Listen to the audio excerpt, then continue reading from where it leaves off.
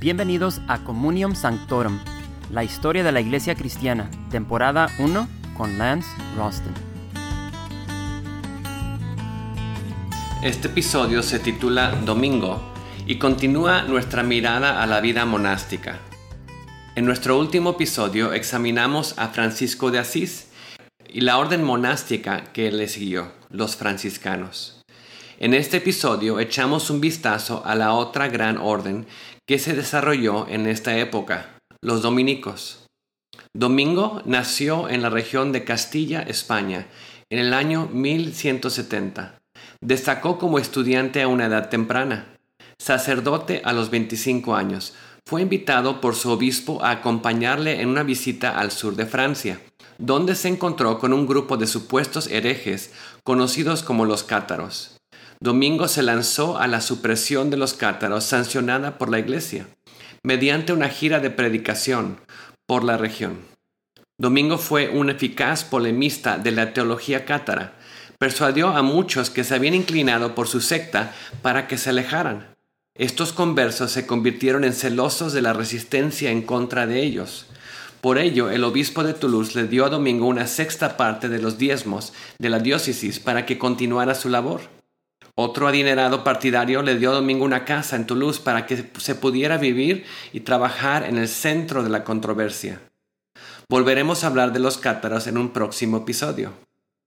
Domingo visitó Roma durante el Cuarto Concilio de Letrán, tema de otro episodio futuro. Fue alentado por el Papa Inocencio III en su labor apologética, pero se le denegó su petición de fundar una nueva orden monástica. El Papa le sugirió que se uniera a las órdenes existentes. Como la sugerencia de un Papa es realmente una orden, Domingo eligió a los agustinos. Se puso su hábito de monje negro y construyó un convento en Toulouse. Volvió a Roma un año más tarde, permaneciendo alrededor de medio año. El nuevo Papa Honorio II le concedió su petición de fundar una nueva orden.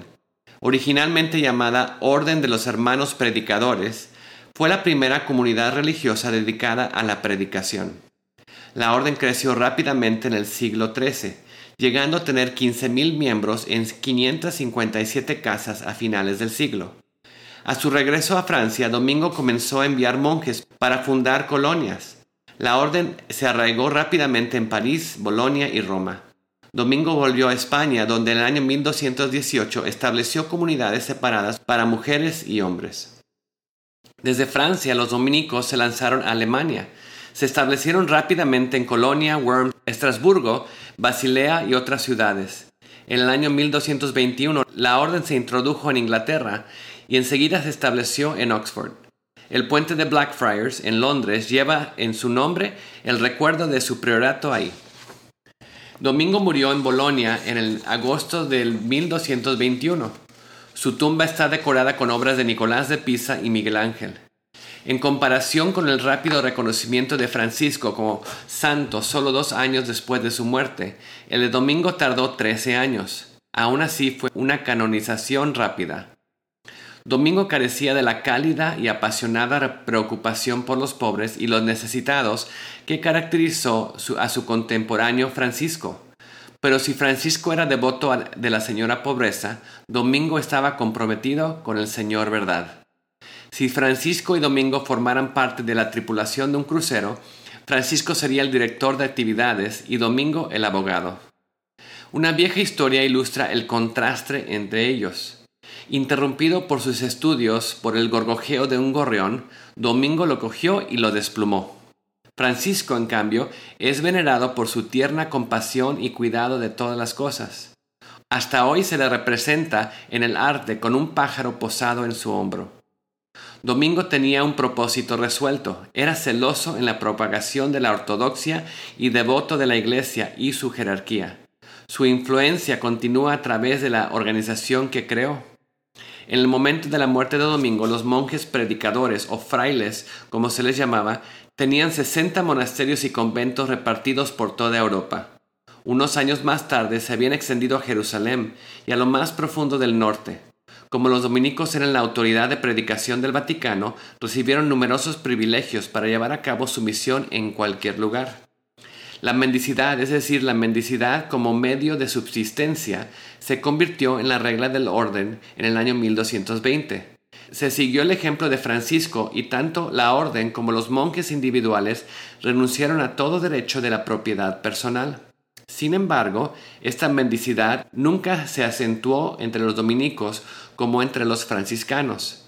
La obligación de pobreza corporativa fue revocada en el año 1477. La última exhortación de Domingo a sus seguidores fue que debían amar, servir con humildad y vivir en pobreza.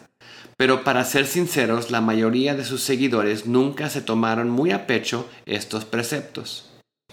A diferencia de Francisco, Domingo no exigía trabajo manual de los miembros de la orden. Sustituyó el trabajo por el estudio y la predicación.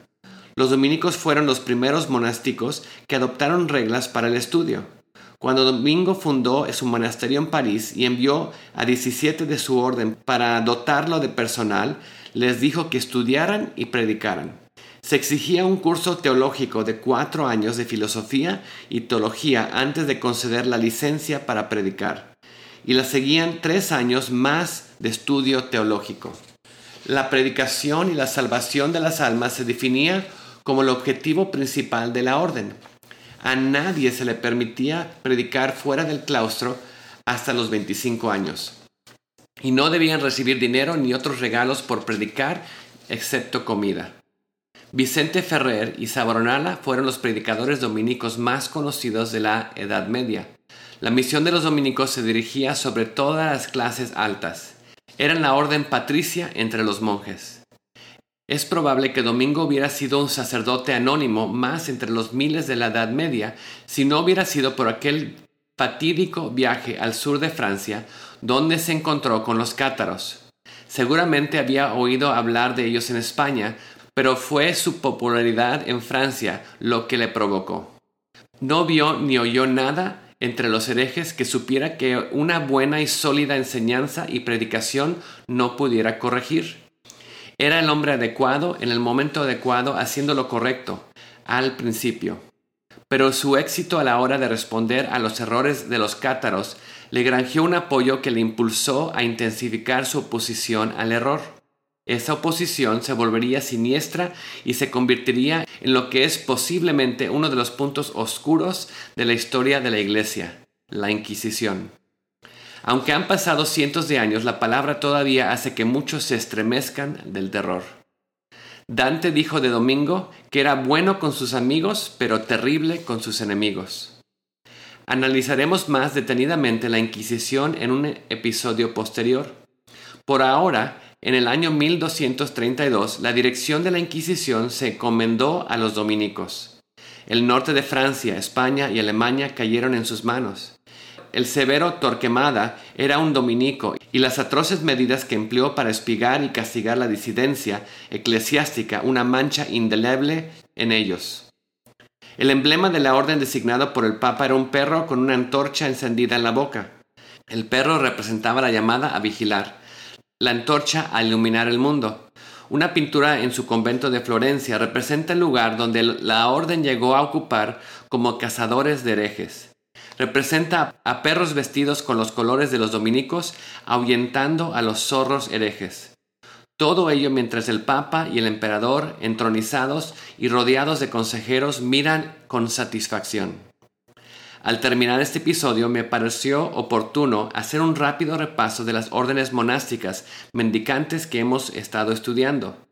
En primer lugar, las órdenes mendicantes se diferenciaban de los monásticos anteriores en que se comprometían no solo con la pobreza individual, sino con la corporativa. Las casas mendicantes no obtenían ingresos de rentas o propiedades, dependían de la caridad.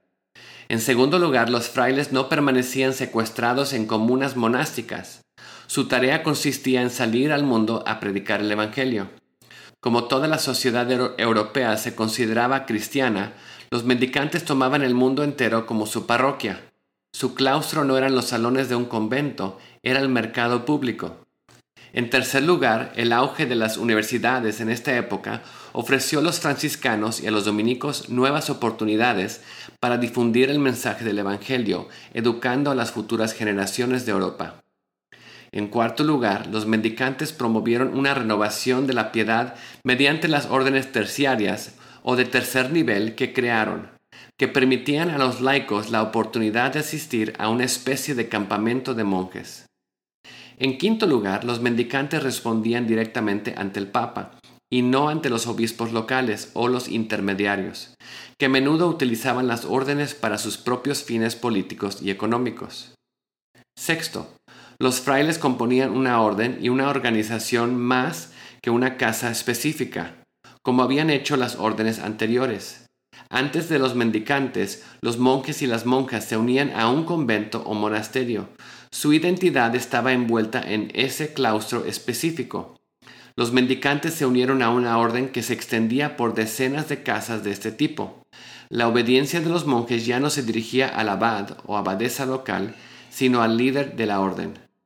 Además de los dominicos y los franciscanos, otras órdenes mendicantes eran los carmelitas, que empezaron como ermitaños en Tierra Santa en el siglo XII, los ermitaños de San Agustín y los servitas, que empezaron bajo la regla agustiniana en el siglo XIII, pero se convirtieron en mendicantes en el siglo XV. Gracias por acompañarnos en Communium Sanctorum. Realmente apreciamos su sintonía y suscripción. Te invitamos a dejar un comentario en nuestra página de Facebook y de iTunes, y por supuesto a darle un me gusta y compartirla. Para Facebook e iTunes, busque Historia de la Iglesia Cristiana. Nuevamente, mil gracias y hasta pronto.